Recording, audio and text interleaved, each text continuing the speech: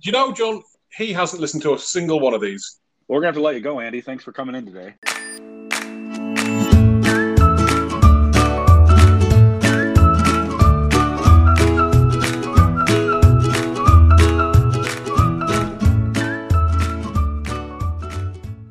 Hello, everybody. Welcome back.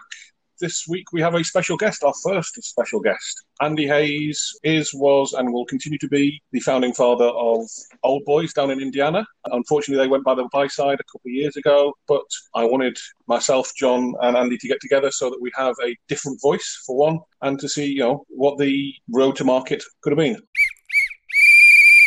Andy, thanks for joining us. I guess the first question I have is, how did you get started?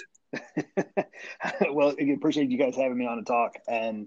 So how did it get started back in the good days when I thought lower tier soccer was going to be nothing but I won't say a cakewalk, but it would be easier to build than what it ended up being. So the vision for the club initially started back in 2014 or 2015. And a lot of it came down to trying to find a place for I coached at a youth club at the time, and figuring out if there's either participating with some collegiate athletes in an amateur circuit, NPSL, UPSL, or other types of leagues, such as MWPL, Midwest Premier League, or something that may be the equivalent, to grab the players who capped out of the youth market or those playing collegiately in the local area, and compete. And I was kind of trying to figure that out, and stumbled across kind of Stockton FC's stuff up in New York, how to basically build a soccer club from scratch. And then also from Dan Hedeman of Minneapolis City, kind of put I'll call it a manifesto, but it was more of a if I can do it, here's how I think you can do it too. Now, giving those guys a heck of a lot of credit for actually providing the initial momentum to actually build and start a club in Indy. They're also way hipper, cooler, and better connected, it appears, than I. So that worked out in their favor for a lot of things, and they did a lot of things really, really well that we couldn't quite duplicate, whether it be sponsorship, engagement, what have you. But that kind of set the groundwork, and I took it on as a passion project, and officially joined an amateur league in 2017 that competed in the national arena. Tried that. We went fairly well in 2018. Let me rephrase that. The only reason we went well in 2018 is because we came back for 2019.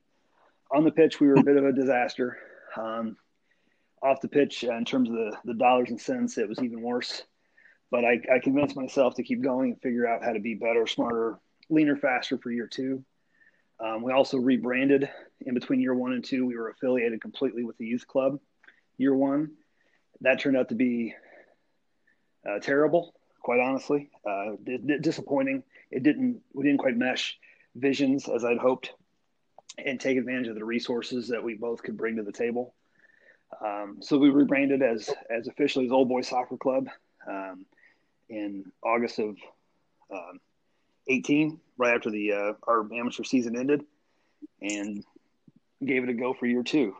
Knowing it was completely on me to kind of drive. So was a good experience in terms of figuring out how to be better. And I think if I started again in 5 years, it would be a hell of a lot easier learning what I've learned. But I think it was and we'll get into a lot of the mistakes I made, but the big takeaway was, I'm glad I have done it.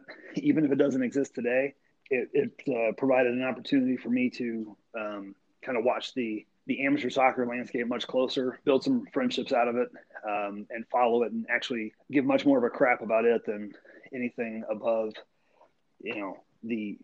whatever tier we want to call. US doesn't do that, right? So whatever. Whatever tier the USL League 2 and above are, I feel that the grassroots or the amateur clubs offer way more for a supporter than those clubs ever, teams or franchises, whatever the hell we want to call them, ever could. For sure. I think we can all agree on that. Was it just you, or did you have drinking buddies or whatever, along with you, along for the ride? It was me. I had sounding boards along the way at different points in time, but it was me. It was my vision and trying to get again some of the folks from the youth club I was affiliated with on board. Took some time to do. Reluctantly, they joined, or maybe gave me the rope to hang myself with, so to speak. But really, it came down to, in terms of financially putting anything into it, meeting with sponsors, meeting with kit suppliers, negotiating kit prices, all those things. It was all me. Mm-hmm. Brought a coach on, and he did a lot of he helped Steve Bushry, the head coach, and to this day the only head coach in Old Boys history. He did some great things for us, specifically helping focus on the pitch. I was an assistant coach year one. Not something I recommend anybody doing, trying to run it, sell it, broadcast it, and then also coach. But I've never backed away from doing more myself. But I learned that building a team, which I think DeKalb County's approach has been, getting like-minded folks together and not trying to take it all on yourself, trying to build it through community, through team, through true partnership, far outweighs the solo effort. Yeah, for sure. I think we've alluded to it, and I know John and I have intentions to speak about it in a future episode. But John, I think you'd agree that it takes a village, right? Yeah, and I think it's fun. As many times as Andy and I have talked, it's fun to hear him say it and tell the story again, because even though maybe things worked out differently for the two clubs, I think he and I experienced similar challenges, and yet at the same time, it's almost like we lucked into certain things that, for whatever reason, I don't think Andy sort of lucked into, because I don't think what we've done is necessarily, it's very special, but it's not, again, there's nothing magic that we did. It just kind of worked out. And I think Andy did a lot of the same things that I tried to do, and it didn't work out. And I think it's just interesting. Now, I had a question, because I like to work. The sad part of the story is that Old Boys is not a current active club. And I'm curious, Andy, working from the end backwards or forwards, what was kind of the nail in the coffin to finally pull the pin? I think it was a tough decision, but as I was looking ahead, I mean, I guess maybe it's somewhat serendipitous with the pandemic that struck and everything else, to maybe take some time off and revamp for an Old Boys 3.0, wherever that may be, right? But I think with the nail in the coffin, we had some late buzz and some really good. I mean, from a on pitch perspective, we did fairly well last year. We middle of our table in our amateur league. We didn't do as well in some of the cup competitions we entered. A decent semifinal run to the regional amateur cup, which is kind of cool. It came down to, we did this piece with the Soccer Tavern, and they were gracious enough to rep our scarf on a YouTube show, and they did a little piece on the club, a history of it, and what have you. And after that aired, it was about 3 weeks later. I think I looked around and realized that I missed a lot of my kids' games, doing stuff for the Old Boy stuff. Hadn't been as involved in their soccer pursuits, which are, I mean, really more important than mine at this point. They still have, they're young. I'm not. So realizing that I really had one more year left with my oldest kid. My younger son was going to be, they were junior freshman at the time, and realizing that I'm not independently wealthy and financially set. And when you compare that with college costs or what could be college costs and running a club, push came to shove, and I decided to shut it down. And again, looking at the appetite for sponsors, it seemed to dwindle a little bit. The engagement wasn't as high as I had hoped with certain sponsors. Still had a great rapport, built a really good relationship with, the local soccer scene in Indy. Greg Rakestraw, for example, who runs a radio show, Soccer Saturday, in Indy, and broadcasts some of the USL games. he was a great resource, but again, push came to shove, looking at the red versus being in the black 2 years in a row, realizing the effort putting into it, things on my professional, my actual job, we're getting a little more stressful, a little more intense, and but in a good way. I just didn't feel like I could give it the same level of effort that it needed, and definitely not the same care and feeding from a financial perspective year over year. I think we can all relate to the amount of time and effort it goes into it, and the balances you have to find somewhere. What's the catchment area were you playing with? And John, I get you can answer that as well in terms of DeKalb County. But what's the guesstimate of how many people you could get through the gate? Where we hosted our home matches, we could probably host upwards of 300-400 people, possibly. I may be overestimating it, but about that number. What we saw typically was in the 75 to 100 range. Let me rephrase that: 60 to 100. I think our peak was about 140, 125, which again, I was very pleased with. And it's one of those things where it's like anything else. You can't really compare yourself. As I guess like running, you can't compare yourself to those around you.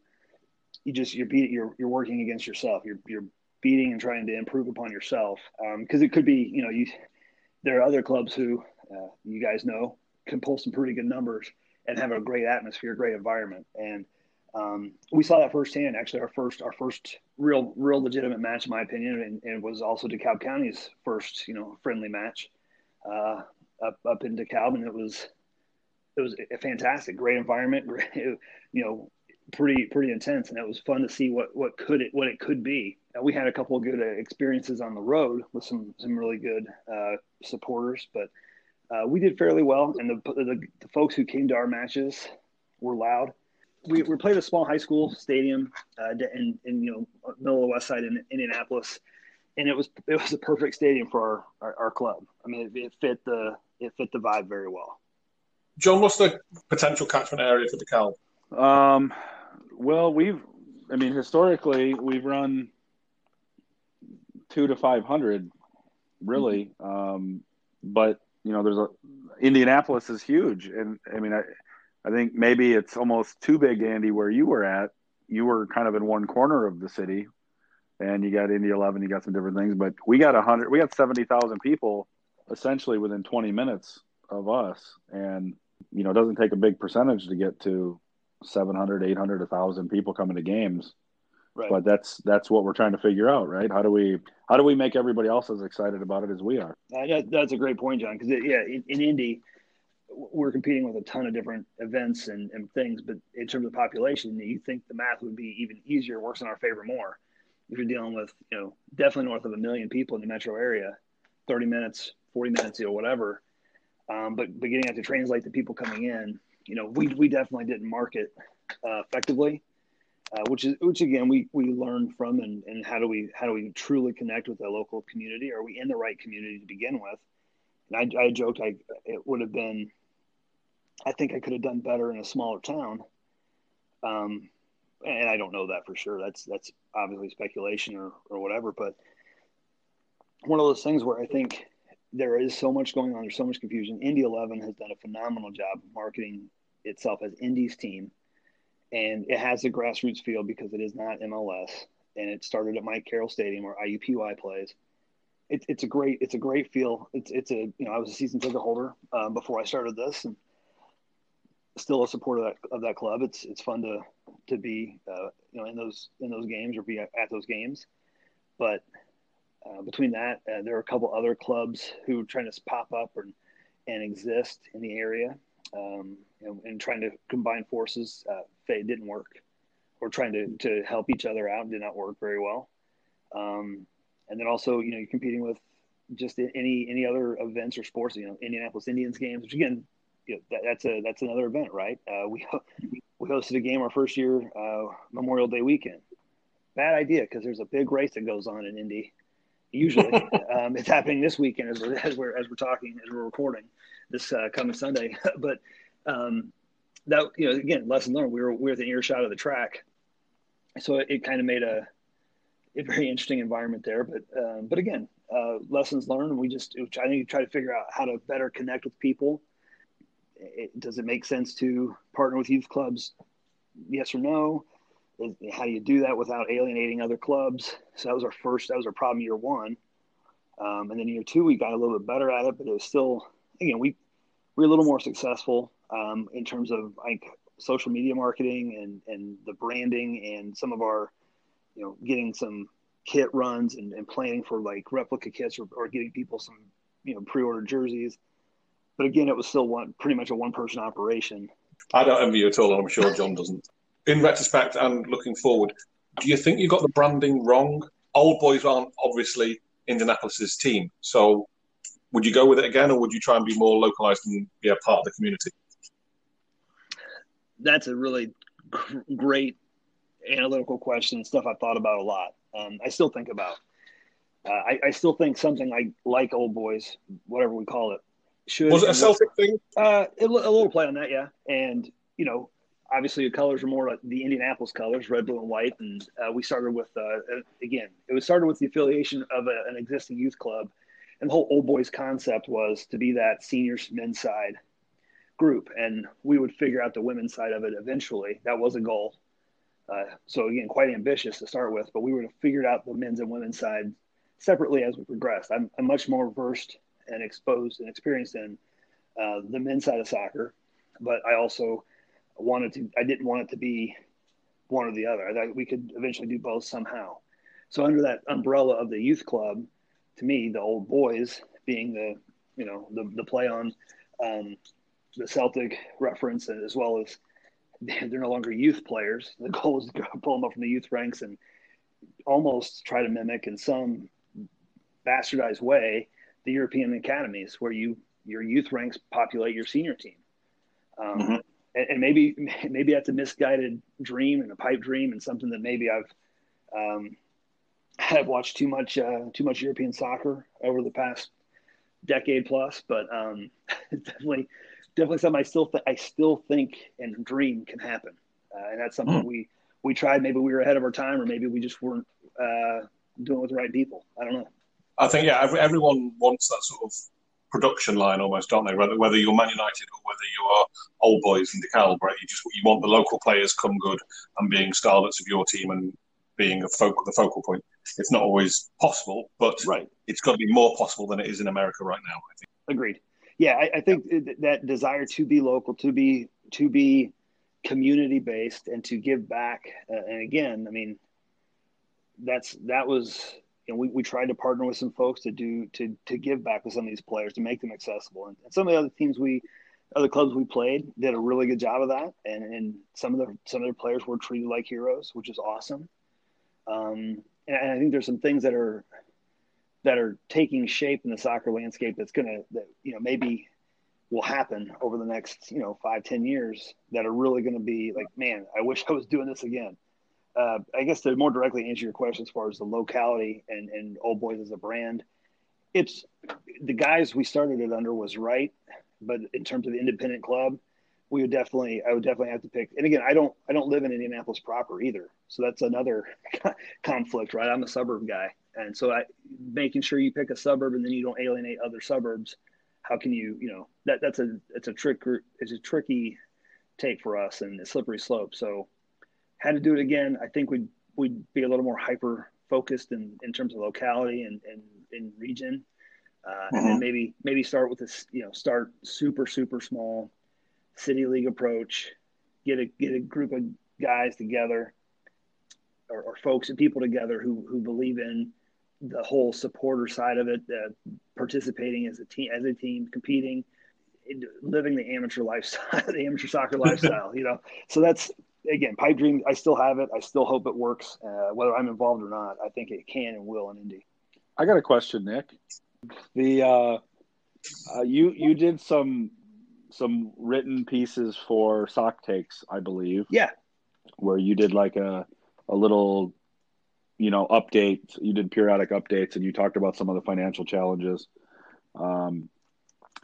What, if any, were some or one financial thing that you spent money on that looking back you kind of regret? And if you A couple of shows ago, I talked about charter buses our first year that we didn't do the second year. So what kind of things like that you spent money on that looking back you maybe wouldn't have, or you wouldn't do it the next time? So we did some things the first year to second year that we improved, and that was a lot of it was on gear and on travel. Travel was about the same both years. I did a little differently in terms of just committing to personalized gear for every player, especially with an unknown kit supplier. But year two, we did better. It was more everyone got training kits or training shirts, and then the kits were provided by Icarus, and they did a phenomenal job. But they also helped out. We hooked up with them on they did really good customized designs, made it the material worked real well. It was durable, all that good stuff. So it wasn't as big a hit, but still spent quite a bit there. As far as like one singular thing, John, it's tough. It seems like death by 1,000 cuts. Field rental, game day, that training and field match day stuff for the field itself. That was if I knew how to better pick, either pick a better venue or have more leverage. We didn't play in the venue I had dreamed of playing in. The high school we played in, the Cardinal River High School in Indianapolis, they were great. Great people, super good to work with. But it's still starting the season as early as I wanted to and running it as long as we did. It costs money to rent facilities, and so it seems like death by 1,000 cuts. We did do a charter bus year two for one game to Maritza. And that was because the rental company had 12 passenger vans rented through, called the day before our match and said, you don't have this rental. So that sucked. But had a charter bus company cut me a great deal. And we were able to use them, and it was awesome. It was a good experience for the players too. That was pretty cool for the guys who made the travel 18 or I guess 15 really, but that day. But just again, death by 1,000 cuts there. Trying to make sure we got the right league balls or whatever. We try to do some things differently in terms of marketing and merchandise, but trying to not spend what we didn't have.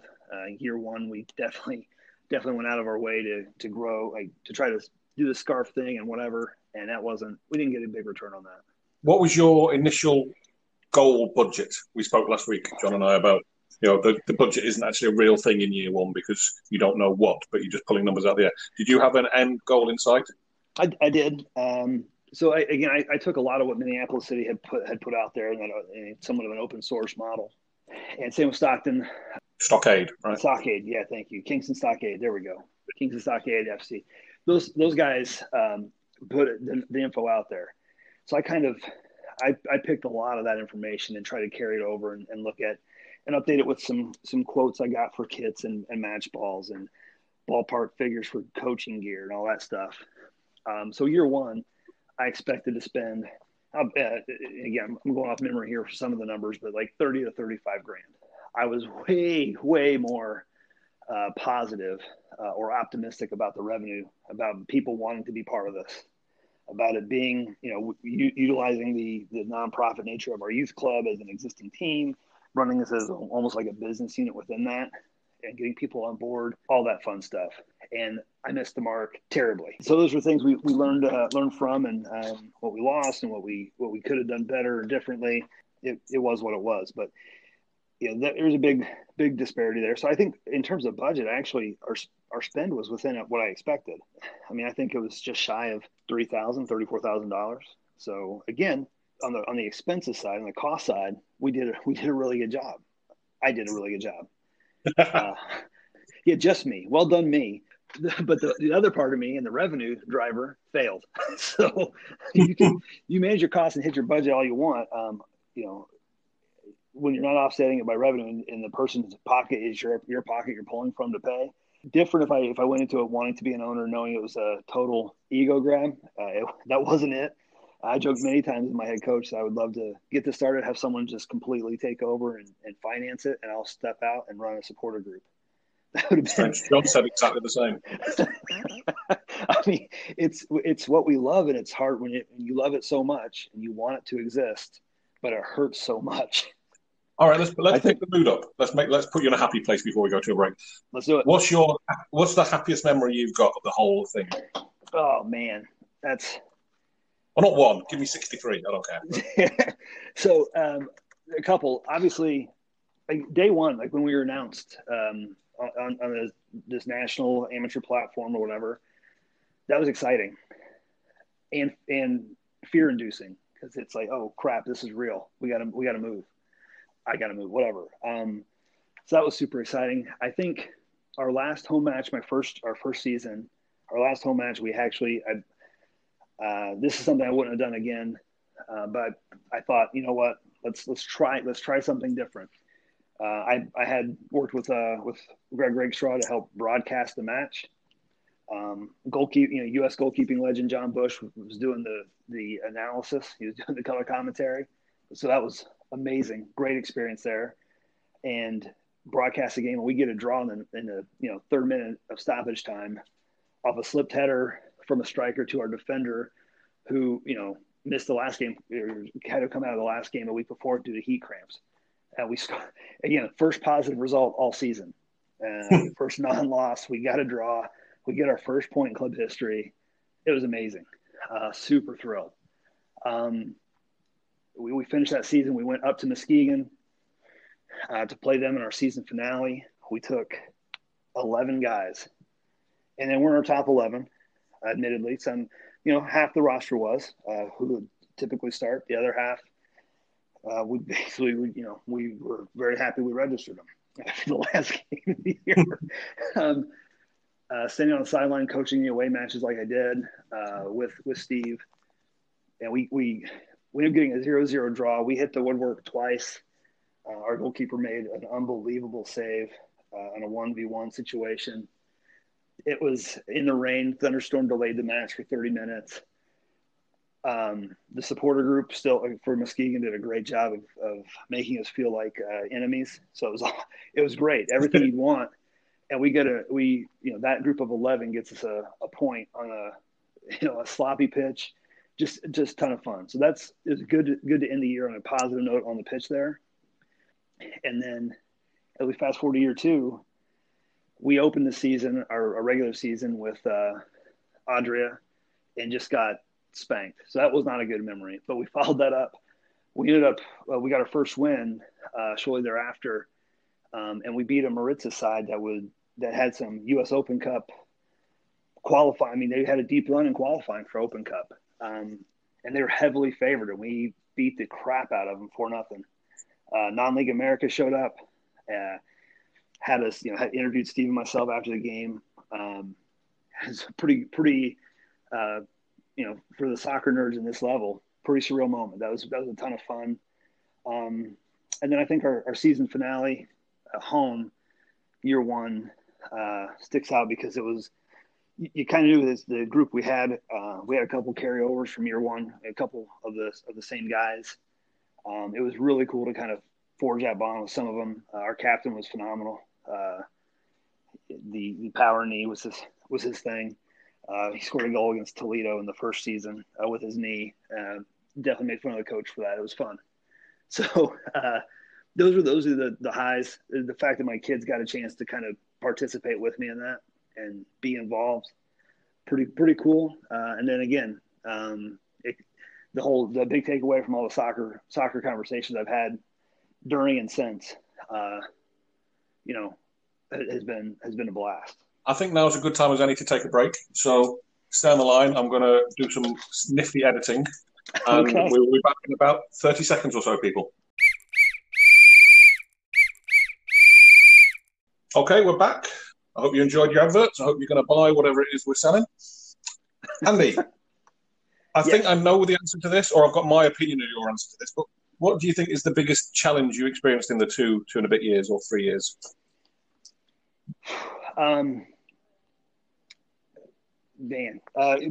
Biggest challenges really come down to creating the right marketing,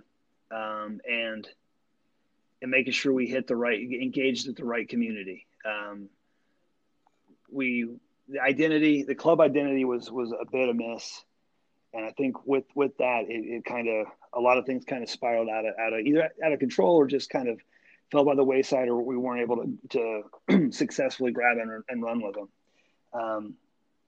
From a slick look and design and logo and all that stuff, I think we did a pretty good job with some of that. I had some really good help with that, some folks. But again, the identity wasn't quite there to help kind of connect to a component of Indianapolis. It was more of a fun name, but it didn't really hit the heart of who we were or what we were from the city. We definitely tried to be local representation of the town. And again, most of the players we had at some form or another either worked, lived, played collegiately or club in the city. Most of them did. But, we still, again, I look at what obviously DeKalb County's done in terms of the logo, the branding, the rivalry you guys have created with, there's that one club out there in Iowa. Am I allowed to name them on this podcast? I don't think so. No, we've got an explicit filter on, so we can't do it. Fair enough. But again, that good-natured rivalry in the quote-unquote Corn Belt is fun. And you guys fully embrace and know your market, know your people, know your supporters. And it's clear who you are. You also, again, green and yellow, not the most popular soccer club colors, or I should say popular, the most used, and it works. So it's, again, really awesome to kind of juxtapose some misses that, again, John said earlier, you guys may have lucked into it, John, but I think at the same time, it started with a great baseline, and it helped people resonate. It resonated with people more than maybe what we did. I think you're right, but it's also, as Nick and I deal with, there's still a heck of a lot of people in our own community after 3 years that have never heard of us. Right. And even if they've heard of us, they have no idea who we are, what we're about, when we play, where we play. That challenge exists. And as happy as I am with where we are, I just don't feel nearly satisfied that we've connected like even it might seem on the outside. I think there's what's it called, Nick? Exponential potential. That's the fella. There's a lot of room. There's a lot of room to improve, and I think one of the things you took my question, Nick, because that was my next question for Andy. But one thing that we've had that advantage is having more of a staff than Andy, and you can tell this is why I like Andy. He keeps saying we because it was never about Andy, even though every specific thing was Andy, but it was never about Andy. And I think that having a volunteer group outside of your household would have been game changing to allow you. I mean, what Steve did as the coach, I mean, that took tons of, effort and just thought process away from you. But that was one person handling that role. And I think you could have handled, if it was funding, you could have focused on fundraising if somebody else could handle coordinating the buses and coordinating the fields and coordinating athletic trainers. And yes, without getting into personal relationships, what challenges did you see there in trying to bring people into your vision? That one may be the most either self-induced or just not knowing how to ask the right people to get involved. Game day, we had some volunteers step up and help out, and that was great. But as far as getting to a point where I'm going to run with this specific task, I need your help with this. I mean, it took me, again, I tried, Steve and I tried to work with as much, and again, his focus had to be, and rightfully so, on the pitch and training and prep. We're able to bring an assistant coach in year 2, and it tremendously helped the on the pitch product, and you could see the debates going on in the locker rooms, and so I think it was really fun to see that piece happen. Now the rest of it, as far as back office stuff, I think that's just me being more deliberate and asking for help, and that's the struggle piece I think I had initially was asking for help on key items to get things up and running. So one thing, Andy, that I don't know if you and I have talked about this, and I don't know if I learned this or if somebody told me this, but one piece of advice as people are listening that have clubs or want to have clubs or used to have clubs is when somebody casually goes, "Hey, how's the soccer thing?" and you tell them and you do your spiel and you're all excited and they go, "Well, cool. If you ever need anything, let me know." At that moment, we have to try to hook them and say, "Well, what do you do? Marketing? Mm-hmm. I could use specific help. Why don't you and I get together next week about you helping me with my marketing stuff?" Or game day is easy, right? I need somebody on tickets. I need somebody on this. I need somebody to get the water. That's easy stuff because those roles exist and it's finite, right? I need you for 2 hours on Saturday. Yeah. When you want somebody at the boardroom with you and in the emails and in the group chats, and it, as you know, unless I don't know how much you talk to yourself, but with our group chats, every day, our group chats are relentless year round. It doesn't matter if we're playing a game, not playing a game. The ideas are kind of flowing. So I think that's one thing I would advise people is as soon as somebody mentions, hey, if you ever need any help, and you gotta find something right then and there to either set up another call with them, set up another meeting with them, or pick their brain. Like, well, what would you be interested in helping with? Totally. Back to what Andy said as well, like he was afraid to ask or proud to ask or whatever. Ask, absolutely ask. You'd be surprised how many people are prepared to put their hand up and say, yeah, I'll do. If you say, I need some help, very few people say, okay, I'll help you because there's no specification there. But as soon as you say, I need help building this wall or painting this wall or, building this website, whatever it is, you will find someone that puts their hand up because there is a specific job or they will know someone that knows someone. But you have to ask first. You can't just expect it to fall from the sky, as my boss would say. Yeah, no, that's absolutely. You guys are both hitting it spot on. The piece there, once they show the interest, or they are to borrow an expression I'm too old to use. They're vibing with you on what you're selling, what you're talking about. Getting that hook in and saying, okay, great. The whole what do you do piece. I think in year one, I had no clue what we were doing. It was everything was new. Everything was a new opportunity. Year two, I think we fine-tuned some things and really narrowed our focus. But that said, again, driving the request and saying, okay, I know I'm going to need help with marketing. We did bring an intern on, which was really cool. And have an intern help out in game day stuff. And then I tried to get that to grow a little more than it was ready to. I think, again, as if we were around a little longer, and if we had a little more time to kind of build up to where we were, I think then we would just be able to kind of grow that program, if you will. But we try to be a little. I wanted to be a little too big, too fast. Also, big visions. Nothing wrong with that. Nothing wrong with that at all. As long as they come off, right?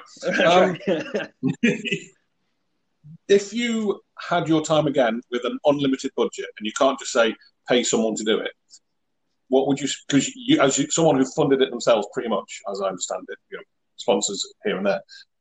What would you throw money at first? Ooh, that's a good question. That's an awesome question. I would want to definitely. I definitely want to make sure that the training location, like match, like location set up. Having an identifiable location, a home base, is absolutely key, right? Right. Circumstances dictate that so many clubs at this level can't do that. And we all know the story of Detroit and what's come from that.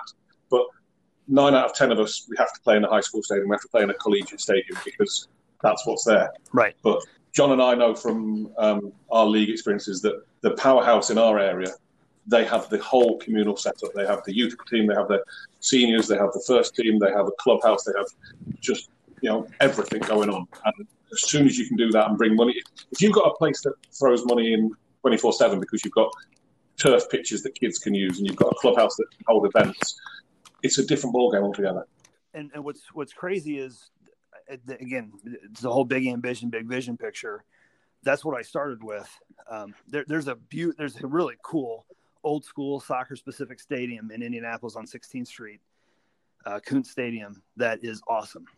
And it's not been kept up. It's not as dilapidated as what it was a Keyworth Stadium, I think, was in Detroit at one time. But it has that vibe to it. And that was a goal. There's a training pitch and a match day pitch, and clubhouse, locker room, whole nine. And it was, you start dreaming like, man, we could make this our place. And again, I'm not the most well connected financially or independently wealthy, but you start thinking through that and like, how do we make this happen? And then by default, we had to, realizing what the cost was, and the city was not willing to budge on anything, and it would have been extremely cost prohibitive to do that. We backed up to a private high school, and it worked out well, and it fit our club profile, I think, quite well. But having that facility or that identity of, this is the club, this is the city they represent, our community they represent, and here's where they play, and it all ties together nicely. That's where I would focus the money piece or the effort. Kits are going to be kits. We're going to be kits. I mean, you can have a slick design all you want. That's secondary. And I think I got too excited about that too at the beginning. Year two, we were better about it. And also, I think doing it again, relaunching again, I'd give myself 3 years to be ready to launch, as opposed to 4 months when I really got everything rolling and it was, holy crap, this is real. I had played that vision out in my head for years, but then finally, when rubber met the road, it was 3 to 4 months of prep, and all of a sudden, boom, here you go. That's incredible, because we were talking in one of the earlier episodes about how long the Cal came to fruition, and it was about 16 months or so, wasn't it, John? And that was with 4 or 5 people running it. Yeah, we were in total, from initial conversation to our first tryout, was like 12 months, and of course I had a few thoughts before that, and yeah, I mean it definitely helped, but I think one of the things too, that there's only so much you can do if you're not doing it. True. So yeah. I can't go talk to a sponsor about a project that's coming up in 2024. Right. And until you can have some tangible, I'm not saying that it doesn't make sense to wait. I'm saying, like, you could do the logo, you could do a lot of things ready to go. You could set the business up quietly. You could do all that stuff. And I think it'd be great. One of the things, Andy, that I struggle with in all of our decisions and spending is you're marketing yourself as I know semi-pro is not the right term, but that I think Americans understand what that means. You're marketing yourself as a semi-pro, which is a premier type of program on the field and off. And is it important that we play in a stadium with a scoreboard and with a 500 seat minimum capacity, and you got to do the national anthem and da-da-da-da? Are all those things important? They are to the image, but they are not to so much other. But that's not just the image for the sponsors, supporters. It's also important for the players that it's a special experience for them. Right. So, and all those things cost money. So now just what you just said. Yeah, we got fancy kits, but it cost us money. And in the end, it didn't help you at all. And I think that's something that we go back and forth with at our club, that yes, we want an extremely special experience, but if it's going to burden us to the point that we can't handle it anymore, we'll get rid of those things. And I think you, being the commissioner of the Midwest Premier League, you like that segue? Oh, well done. Very much. Well done. It's something that we as a league are challenged with, that if it's a burden on our clubs to require certain minimum standards, we have to have flexibility, because we don't want anybody to fold. Right. We're only as strong as our weakest link. So that's, I think, your experience with your club. You kind of provide that to us, not just those specific experiences, but also that just kind of overall guidance for the clubs that don't quite have the history, don't quite have the experience, and hopefully we can, keep everybody around for a long time. Right. And I think that whole piece on sustainability, you mentioned the teams being around, not the clubs not folding. I think as a league, again, shifting our focus a bit from club to league, to me, knowing your members you can count on your membership clubs to be there 3, 5, 6, 7, 9 years. You can really plan for the longevity. You can plan for, what pie in the sky and piece you want, have that long-term goal, but then build strategically to get there, handling the short-term stuff and making sure, okay, here's how we are. Each club, man, that you're responsible for your supporters. That's great. But we're going to do everything we can to brainstorm and provide some contacts or provide some insight or whatever we can do. Be a sounding board, help you out. If we know somebody who can connect you, or hell, here's some, we'll buy merch from you if you're selling it. If it's not a value add for you, don't sell it. Like, you don't need to do that. You want to limit your expenses and exposure wherever you can financially. But I think having that approach, actually giving a crap about your member clubs, changes everything. Well, that's the goal. Right. Certainly. Yeah. No, it's been good. And Andy, I told this story, and you brought it up today. Our first match against an opponent, our indoor friendly, when we got to meet you guys and you came up, and we were kind of in the same spot. That was, or you think you'd maybe played one or two other friendlies? Yeah, we had done one friendly before, but it was, again, we took up not the right 11. Didn't take the right 11 to play you guys either, if I remember right. No, you took the perfect 11. Thank you very much. But it was nice. That was my first experience meeting another person in my same role in a different club. Yeah. And fortunately, you and I got along well, and we've continued to talk and share positive and negative stories. And I think it was really cool. As many teams and people I tried to talk to as we were getting started to learn, and hey, how are you guys handling this? How do you do this? How do you do this? Most of them, I go, Andy, did you talk to so-and-so? He's really great. He goes, yeah, I've talked to him like 30 times. Andy was so far ahead of me in his research, but it made things, it's really such a cool community of people, and you're 4 hours from us. Yeah. And you relate exactly to what we're going through within the soccer club. So I think the amateur game, as you mentioned, good, bad, or otherwise, there's a lot of cool relationships and friendships, in our region, certainly, that we've made, where I know people in Michigan that I obviously never knew. Yeah, same. Absolutely. So I think it's great. So I'm glad. I don't have any questions or anything. I'm glad you were able to jump on, Andy. I appreciate it. I think it's great to hear. And if certainly if you ever reboot, I bet I know before other people, but bet you obviously we would fully support whatever you go through down there, and I know you'd come back even stronger. Awesome. No, I appreciate that. And again, thanks for the opportunity to talk about it. It is definitely fun to nerd out every once in a while on this lower tier soccer stuff, and really, like John said, really happy with the connections and the friendships made through this process. I mean, it was excellent. I highly, if anyone's thinking they can do it, I highly recommend it. It is a ton of fun, and I definitely don't want us not be involved in something like this, whether it's in Indianapolis, DeKalb, or maybe not Iowa, but you know what I mean. Andy, if people want to reach out to you, where can they get hold of you? Best way to reach me, is through email.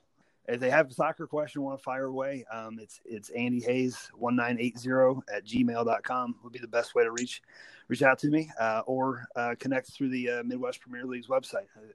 As again, John mentioned, commissioner of that league, and really excited to see what 21 brings for that league and each club in it. Gentlemen, it's been a pleasure. Thank you very much for your time. Get back to doing what you were doing. Thanks, Nick. Thanks, guys. Yeah. Thanks, guys. I can't hear you.